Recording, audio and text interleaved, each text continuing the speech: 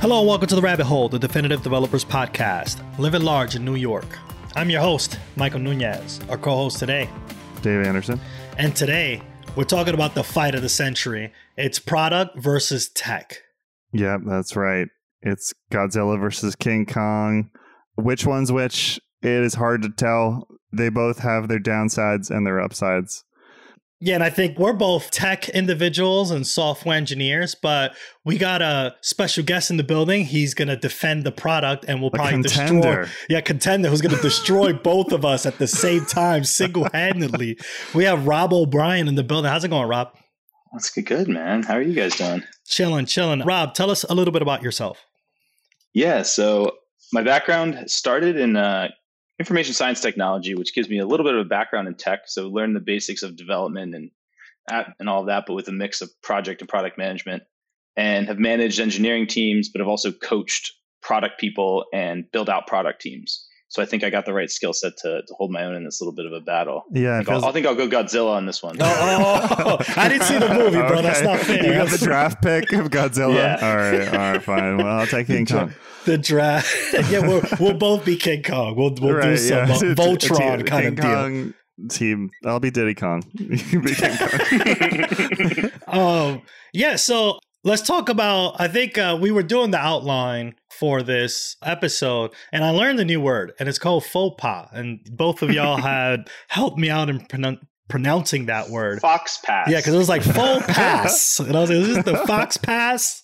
It's not. It's the faux pas. So we're going to talk first about, Rob, we're going to talk about the product first. I'm sorry. The outline was written that way. I promise we didn't do that on purpose. No, you got to just hit him low. You know, we're fighting dirty. I'm in your world. It's 2-on-1. You know, like that. Whatever you guys want, you know? Yeah. So let's talk about some of the product missteps that happen. What are some things that, we may see product managers in the wild do, and how do we address some of those issues, and what can we do to bring a resolution to certain things? I mean, I feel like sometimes you get in a situation where everything is top priority, and that can be so frustrating. And it's not always the product person's fault, but I could blame them. Yeah. Rob will blame. Okay, great. Yeah, just take the punch. I'll blame them. Sorry, I'll counter it. Don't worry. So then so I have a question. And so, I mean, I've been in development teams where that happens, right? There's a lot of thrashing where you're working on this one thing and it's the most important thing, and then suddenly there's this new thing that you have to dive into for the next sprint. Rob, you say that is the product manager's fault. Dave, did you think that it was someone higher, like a C-suite, or someone else who has input in the work that gets done? I mean, I feel like you can end up with so many stakeholders that are all trying to get their own thing into the pipeline, and to them, each thing is most important. And then, or even if there's different users or different kinds of users that are represented in the product, there may be the most important thing for each user, but in the end, one thing has to be the most important thing that is worked on. Yeah, there's something really interesting we always say when we coach junior product people or people who want to learn how to be a product manager, a product owner. And one of the pieces is you say no a lot more than you say yes, right? I'm saying yes once to some person at some short time frame, and I'm saying no to everyone else, because you can't have a million priorities. You have to have one. So everyone's saying no for now, and one person and one thing is yes for now. All right, and you use concepts like sprints and whatever else you could be doing to get that priority straight, and to say this is the goal, this is the focus. Everything else is a no for now. Oh, I love that. So it's your blinders are on. You have said no to the whole universe of possibilities except for these 10 stories, or your 20 points, or whatever you're committing to for that sprint. Exactly. The no to yes ratio needs to be very disproportionate. And that's how you're doing it right. Otherwise, you're going to be doing the faux pas that we're talking about here, where your dev team's what are we doing? And what's the highest priority? Because I don't see a priority. I just see a list. Very different. Yeah, I'm glad that I'm not that person, because I usually say yes to everything and then nothing will get done. That is a huge, huge problem. So as you mentioned, it's just being mindful of who you say yes to. And by saying yes, you have to turn down everything to make sure that the thing you did say yes to gets done. That's good. That's good to know. I think I've felt the extreme end of everything being top priority. I know that it can definitely cause some burnout. And I think that if the product manager can laser focus on the thing that gets done, if the product manager can focus on the thing that can get done by saying no to everything else, then not everything is top priority. This one thing is top priority. We need to get done. And I think that, Rob, do you think it's the product manager's job to identify or figure out what is the thing that is top priority, and how do you come to that conclusion that it is top priority over the other things? Yeah, it's absolutely the product person's priority. And it is their number one job. It is the hardest and most important thing you can do, is saying no to everyone except for the one or two people you are saying yes to for that duration. There's a lot of different techniques you can use for it. Prioritization techniques, there's Rice, there's Moscow, there's all these different prioritization techniques that you can use to have a fact-based behind this. And the technique itself isn't what's important, but using that as a tool to say, this isn't my gut feel or my opinion. Here's the data and the framework I use behind it. And we can now disagree on something that is, not an opinion. It is a framework that we're using, and using that to align with all the people you said no to say, look, here's the data. Do you want to argue with that? Great. Then let's change the data. But, trying to take it away from, I think this is the most important, to this framework is telling us it's the most important, is a really, really big and important tool for product people to use. Right. So Moscow, that's like the classic, like must, could, should, would. Yeah, exactly. What is Rice? I honestly don't think I've ever heard of Rice before, and I'm getting hungry. Yeah, so Rice is a framework that consists of 4 attributes that you use to judge and prioritize each piece of the thing you're trying to prioritize, or the item you're trying to prioritize. It's made up of, it's just an acronym. So there's reach. How many people is this feature or story or goal going to touch? Impact. How much impact will it have on the people that it is reaching? Confidence. How confident are we that we can finish it? And effort, which is, I look to developers, tell me, what is the level of effort to complete this?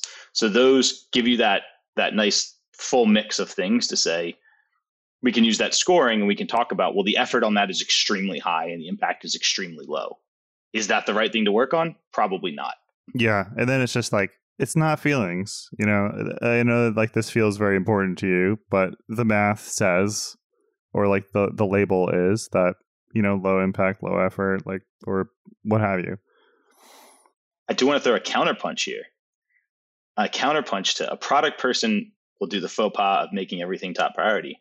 The dev's faux pas is overcommitting and giving us too many things that would give us the ability to prioritize. So I might say these are the top 4 priorities. And the dev says, we can do all 4 this sprint. No, you can't. No, you can't. You just lied to me. It was only 2 and you just screwed up everything. No. So it's Right. a balance, right? That's why it's a lot less of Okay. So Godzilla versus I think the big lesson is the power of no.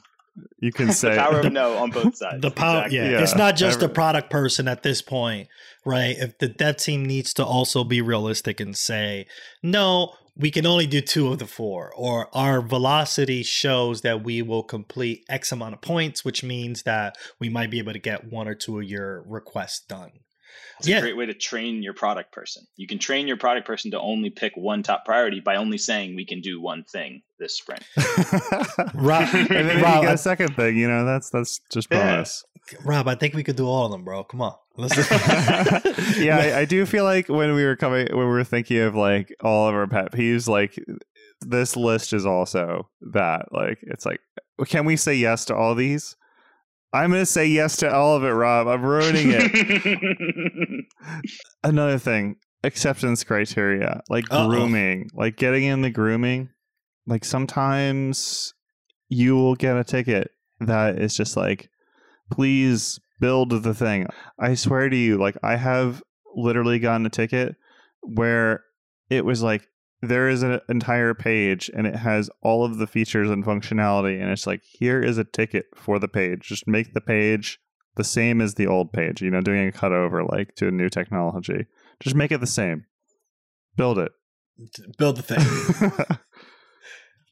Oh, man. Yeah. So the idea of having unclear acceptance criteria from the product person given to a developer, and then we have to figure it out. I think what makes it worse is when you when you do it, like let's say you did your best, you looked at the picture, you made it, and you bring it back, and it's like, no, that's not exactly what I wanted, and it's like, wait, but you didn't ask for anything, like, yeah. I mean, the thing that kills me about this is it makes it really hard to talk about trade-offs.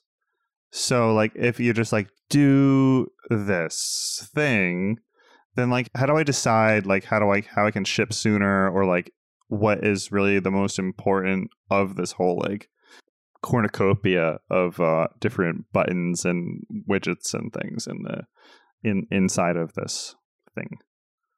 Yeah, I think the biggest thing there for product people is that you gotta force yourself into certain frameworks to challenge yourself. There's a lot you can learn from BDD, behavior driven development, to make sure you're thinking about what is the behavior the functionality is trying to drive. And I've done this with like data products where there's no front end software, but you can still follow the same format. A really common one is gherkins that comes out of this, which is given, when, then. And you're saying given the preconditions, what has to be true beforehand, when the action that whoever or whatever system this is taking, and then, which is the result that you want afterwards. It's quite hard. It sometimes feels overly complicated to use that structure. But for product people, forcing yourself to use that structure will get you away from just writing really long paragraphs about what you want it to do, or being like, make the thing work. I don't know how to phrase this. It gives you that structure and a starting point that the dev team can give you feedback on. Yeah, it definitely makes it easier to like articulate. Although sometimes you end up in the form of like, as a user, I want blah so that I can do the other thing. But then like sometimes there's no really deep thought about like what the user is or those other criteria, and then it just like seems very samey. So that's different. So what you're talking about is not acceptance criteria. What you're talking about is the user story. Oh, okay. Is the description, right? The description itself is oftentimes vague, and I agree. The generic user story format is a lot of people have evolved from it. There's something called job stories, which use a slightly different format. But acceptance criteria should be very explicit, very pass fail, yes, no, thumbs up or thumbs down. It's done or it's not done. Where the user story is a description, is telling a story, and is meant to drive a conversation. It is not meant to be that explicit. The acceptance criteria is the criteria to say, is this functioning as we needed? Yes or no. It can't be vague. Yeah, so just imagine if you ensure that there are acceptance criteria that are clear. I mean, writing user stories and ensuring that the user story makes sense is a plus. But I think the acceptance criteria, as you mentioned, Rob, is the specific set of asks that the story is asking for it to be considered complete. And when that is not clear, then the developer, I think this might be, I'm doing a counter and then punching myself. But I think the idea is that if the join Godzilla, Bobby, yeah. Join Godzilla. I'm just slapping myself. It's a classic Kong move. Just punch yourself in the chest. So the idea being that if a developer reaches a story that they may think it's unclear acceptance criteria, then they should be asking questions about those acceptance criteria to ensure that everyone comes to an agreement before the story starts. Yeah, exactly. I think there's a big thing where one of the faux pas I see for developers is to, maybe in grooming or refinement, you're looking through the story, or maybe later when you're working on it, and you realize there's a couple other different, scenarios that I'm thinking about that aren't captured here. Well, that's not my job. I'll ignore that. Product person should have thought of it. That is like a massive faux pas. No. Call that out. Get the product person on the phone. Talk to them. More times than not, a developer will catch things that I've missed, and they're really, really good things, or can actually change the story for more impact. Because yes, I might have thought about that story and the acceptance criteria for 20, 30 minutes. But you spending the time developing it and getting in the weeds, you're going to uncover things that I didn't think of. And that's extremely valuable to have that open communication between us. Right. Yeah. Like you learn so much as you go in and you peel back the covers and see how all the pieces are coming together and like what it actually means to like interact with the thing in a real way. And there's that phrase that a certain friend of the show loves to say all the time, story is a promise to have a conversation. And that's like closing the feedback loop. Like if you're learning things when you're doing the story, then you should connect back to the product manager, and hopefully they're available for you to have those conversations with. I know that's another thing that maybe it's essentially related, where it's like the product manager is just stretched so thin that they're just not available to have those conversations, and like they need to put too much pressure on the acceptance criteria to be like bulletproof. Yeah, you're kind of to your point, you're kind of misunderstanding the role, and you're kind of almost thinking too highly of yourself and your work. You're not going to get it perfect. The point isn't to get it perfect. The point of the product owner is to get that initial pass, get the team's feedback to make it better, and then as you build it, be available to make it even better after that, right? Like we're not doing waterfall here, and that breaks down to all the levels.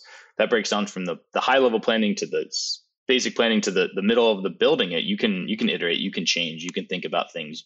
You're just looking for the outcomes, and you really need to be focused on those outcomes rather than the specific task ahead of you or the output, right? You're looking for outcomes. And if everyone's anchored on the right outcome, which a story will often give you, this user is trying to achieve this thing for some reason. If everyone anchors on that and rallies around that, the details can change, and they should change, because you should just do what is best based on the information you have. You know what really grinds my gears? I think when, there could be a story that gets introduced by the product manager, and like it usually follows up with, that should be easy, right? Like we should get that done really fast. Like, what do you guys think? Oh yeah, this is a 1, right? Do we have to go and vote and see if this is a 1 across the board, people? Nah, it's a 1. Let's make that a 1. Like, I always find that really frustrating, because I don't want to tell the product person or anyone how to do their job. And I know they may not mean it that way, but it definitely feels like, the person's trying to tell me how to live my life and do my job. And I'm not really keen on that, I guess. And especially the idea that, or they work with one person. They may work with the tech lead and like do all the estimations that way. That's another thing that I've seen. Have y'all seen anything like that before, with estimations with the product owner and the tech lead? Oh yeah, totally. Like, Rob does it all the time, Yeah, y'all working together. Yeah, I'm joking, but like, I think you like to be so invested in it, but like you hold your estimate close to your chest, and you're like, oh, okay, I was surprised by that, like, But I think that's the right way to do it, where you like maybe have an opinion, but you're not trying to put a thumb on the scale too much. Yeah, I think to Bobby's point, there's levels of how bad you can be. You can try to estimate it yourself as a product person. You can try to sway everyone and tell them what it should be. You can only work with one dev that you think will give you the estimate that you want. And there's all these various levels. And I think for product people, I always take it as a learning opportunity. I don't code. I don't look at this stuff. So for me to learn about the complexity of something by hearing your estimate, I might ask you to explain it, but it shouldn't be because I think you're wrong. It's because what did I not know? What's the opportunity for me to learn something about technology and development that I didn't know, which will make me better at thinking about the products I build? Get that feedback loop going. And also, like, if you're spending the time to do estimates, which is a time-consuming process, and you're putting your thumb on the scale in various ways to skew it, then you're losing a really powerful tool, like to say no to things that might be more complicated than you think. Like, if you think it's a 1, but it's actually a 5, then like you're gonna be like, maybe I don't actually need this. Maybe there's an alternative. Like, let's think deeper on it. So yeah, like it's a tool. Look at it in the long term and do it as a team, and maybe you'll get good at it, but it's still really hard. So you're still going to be wrong. Right. They're called estimates and not actuals, right? Like, because you're busy, you're estimating and you're learning the team and the infrastructure and the code base. What may need it to be refactored and what doesn't. That particular part of the code base is pretty hairy, so it's going to take X amount of time. And it's you get better. It's like like a routine that you do, and you get better over time. And with the same team, you'll get the sense of how to do your estimations, right? One thing that I have seen before, and I'm glad that we have Rob in the building to kind of help us out, is often the work that software engineers do is usually like just headphones on, you give me the work and I'm just going to punch keys and semicolons until it works. And I don't want to talk to people. Do all product people think that that's how developers normally operate? I mean, I know that that could be a trope that I can see. Like I myself can be that kind of person. And I'm curious if like, does product also take like that extra people person role when it comes to operating within the team? So you got to keep the devs out of direct sunlight. Don't make eye contact with the developers. Make sure they have snacks. Yes. And get out of the way. Yeah. Just get them a Cliff coffee Bar. and coffee. You always gotta have the coffee on deck. No, I think it's one of those things that there's like a very common misconception that engineering or tech or any of those is like, look, they can't talk to people, they'll confuse the business. They can't speak business and business can't speak tech. So that's why I'm here. And I need to build this wall between them to save them from this terrible conversation where everyone will get upset. It's not true. I think the thing is you have to understand the frame that people are coming from and their skill sets and their knowledge base. So when a finance person comes in and starts talking to a tech person, you don't want to just have the conversation be around, we need to make this much money this year. How can we do this with software? So, what a ridiculous question, right? Like no engineer's gonna be able to answer that. And also you want to protect your engineers from having to deal with someone saying, hey, what are you working on? This is the most important thing right now. No, that's not. Oh man, like role. the CEO coming in. Yeah, but it's just a matter of getting people comfortable and having the right conversation that happens gradually over time. The more you can get your developers to be thought of as partners with the business and knowing them individually. And we do a couple things on our team that I really love is our developers are demoing the work that they complete directly to the stakeholders, whether that be the CEO of a company or a finance person. And not only that, all the work that we complete, and shout out to Double D from Stride, who started this, all the work that's completed, we say who developed it. We say, this feature was developed by Dave Anderson. Thank you, Dave, for building this. You have to have a connection between your developers and your stakeholders because that's how you get the most knowledge sharing, the most understanding, the most robust conversations. If you have a pigeonhole of just a product person is the only person who hears from both sides, you're playing Whisper Down the Lane or Telephone or whatever game you played as a child that will explain to you how bad of an idea that is.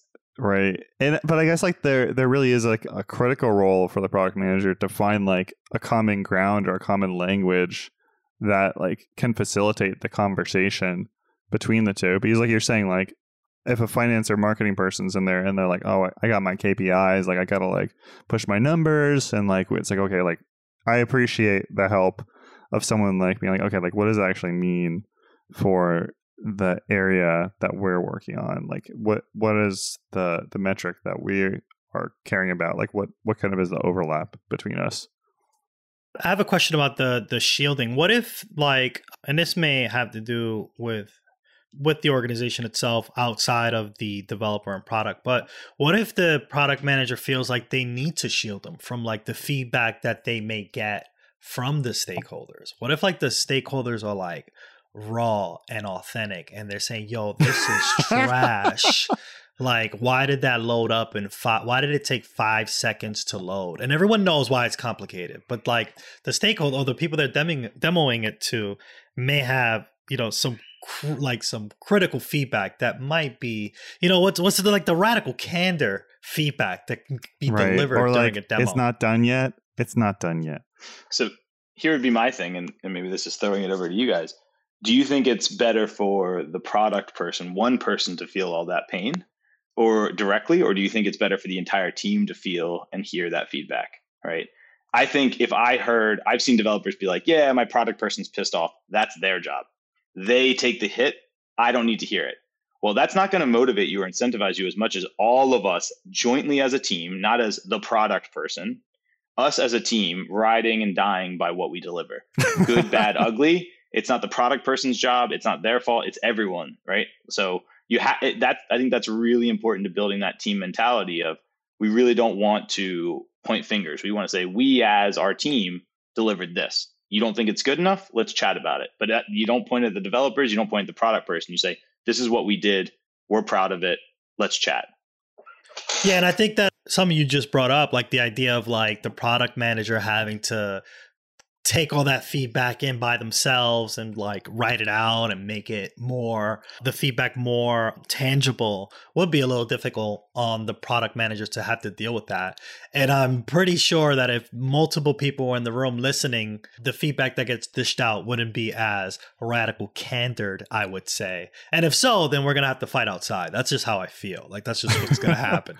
But you also brought up a good thing that reminds me is like I have been in multiple like sprint reviews where we're demoing what we've done and we've gotten feedback. And I think Dave, this was while me and you were working together. We've gotten feedback from a stakeholder and we take the feedback. We say, great, but it wasn't just me. The whole team was there. And when we go back and discuss it as a team, my interpretation as the product person was actually wrong, right? Was incorrect. I said, they meant this. Let's go build that. And luckily my whole team was there and they go, that's not what I understood the feedback to mean. I thought it was this. Right. And everyone on the team besides me thought that. And I go, wow, I must be wrong. We go double check with the stakeholder. Yeah, the product person was wrong.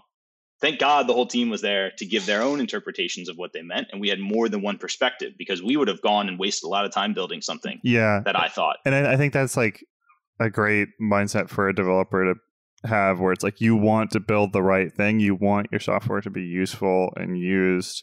So like having that connection with the stakeholder, like internal or like even the customer, like going out in the field and like having your product manager like connect you with product or with customers who are actually using the software and are impacted by it. Like you can better empathize with the solution you're trying to build and like second guess if the proposed solution may not be the most ideal one. I think there was a couple of the product faux pas, although Rob held it down and actually had a couple counter punches to that. Godzilla in one corner, King Kong Godzilla and Diddy Kong in the other corner. Yeah, we got a little lumps. I got a black eye. I'm cool though. We're definitely gonna want to talk about more of the dev faux pas because I know there's a couple up my sleeve that I'm gonna punch myself a lot next time, Dave. I'm sorry. We might lose. We might just lose. Yeah, we'll have to say best out of 3. But yeah, we're gonna have the best out of 3 this one. Best out of 3. There you go. Follow us now on Twitter at Radio Free Rabbit so we can keep the conversation going.